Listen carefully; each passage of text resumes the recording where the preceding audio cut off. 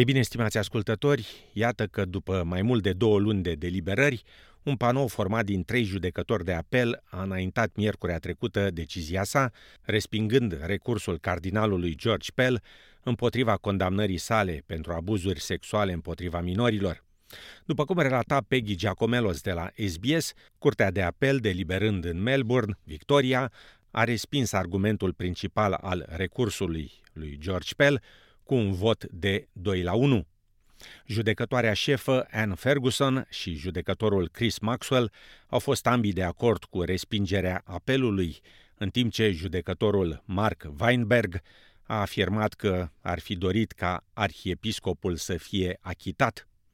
Judecătoarea șefă Ferguson și judecătorul Maxwell au considerat că reclamantul a fost un martor credibil. We decided that there was nothing about the complainant's evidence or about the opportunity evidence which meant that the jury must have had a doubt about the truth of the complainant's account. In our written reasons, we have stated that it is not enough that one or more jurors might have had a doubt. Rather, the jury must have had a doubt. We also state that we did not experience a doubt. Justice Maxwell and I accepted the prosecution's submission that the complainant was a very compelling witness, was clearly not a liar, was not a fantasist, and was a witness of truth. Afirma judecătoarea șefă Ferguson, adăugând că atât ea cât și ceilalți 2 colegi au analizat atent dovezile, unele dintre ele de mai multe ori. Cei 3 judecători au vizitat de asemenea catedrala și au examinat veșmintele cardinalului, despre care echipa de avocați ai arhiepiscopului Pell a argumentat că ar fi fost prea grele pentru a fi date deoparte, astfel încât acesta să fi putut să-și fie expus părțile sexuale, așa cum s-a afirmat la proces. Judecătoarea șefă Ferguson a subliniat de asemenea că, deși apelul a fost respins, cardinalul George Pell nu ar trebui considerat drept un țap ispășitor pentru greșelile Bisericii Catolice. It's fair to say that this case has divided the community. It is important to stress at the outset that Cardinal Pell's conviction only concerns the 5 offences alleged to have been committed by him. Again, as the trial judge observed, he is not to be made a scapegoat for any perceived failings of the Catholic Church, nor for any failure in relation to child sexual abuse by other clergy. His conviction and sentence could not be a vindication of the trauma by other victims of sexual abuse. Afirma judecătoarea șefă Anne Ferguson. Tatăl uneia dintre victimele abuzului sexual împotriva minorilor comis de George Pell și-a exprimat ușurarea după anunțarea deciziei. Avocata Lisa Flynn, care îl reprezintă pe tatăl uneia dintre victime decedate, a declarat că va continua o acțiune civilă pentru compensare împotriva lui George Pell. Avocata Flynn afirmă că clientul ei nu dorește ca arhiepiscopul Pell, pe care îl consideră responsabil de decăderea psihică și ulterior de moartea prin supradozare cu heroină a fiului său, să fie eliberat vreodată din închisoare. His reaction was a physical reaction. There were tears of relief in his eyes when the Court of Appeal handed down the decision. He described really a sense of relief, but also one of elation that the Court of Appeal, he feels, has delivered justice. Afirma avocata Lisa Flynn.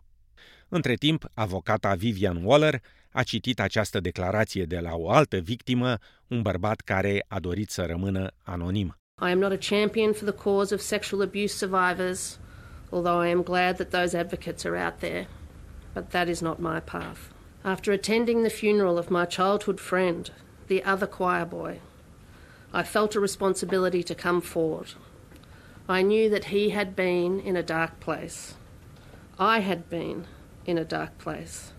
I gave a statement to the police because I was thinking of him and his family. I felt that I should say what I saw and what had happened to me.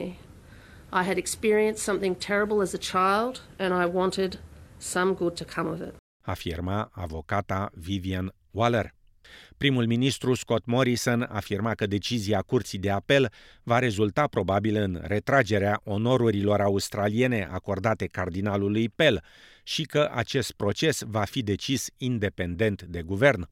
Guvernatorul general, David Hurley, a răspuns primului ministru afirmând că recomandarea de retragere a Ordinului Australiei pentru George Pell va fi transmisă odată cu încheierea tuturor procedurilor legale în acest caz. Aceasta însemnând că George Pell își va menține medalia până după recursul pe care îl va face probabil la Înalta Curte de Justiție. Primul ministru Scott Morrison a cerut și altor supraviețuitori ai abuzurilor sexuale din trecut să caute imediat ajutor și suport profesional. My sympathies are with the victims of child sexual abuse, not just on this day, but on every single day.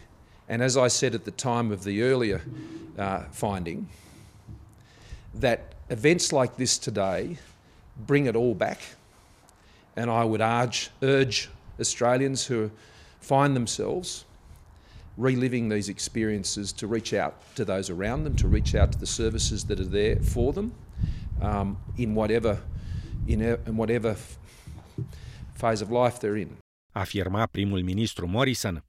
Arhiepiscopii catolici ai Australiei au transmis un comunicat în care afirmă că toți australienii trebuie să fie egali în fața legii și că, în consecință, acceptă decizia judecătorilor. Un purtător de cuvânt al cardinalului Pell și-a exprimat însă dezamăgirea față de decizie, adăugând că echipa de consilieri și avocații cardinalului va examina atent decizia Curții de Apel pentru a înainta o cerere de recurs la Înalta Curte. Declarația subliniază că George Pell își menține nevinovăția și că mulțumește suporterilor săi. În martie trecut, cardinalul a fost condamnat la 6 ani de închisoare, cu 3 ani și 8 luni înainte de a fi eligibil pentru eliberare condiționată. Persoanele care necesită informații sau suport privind abuzul sexual împotriva minorilor pot contacta organizația Brave Hearts la 1800 272 831 sau organizația Blue Note la 1300 657 380.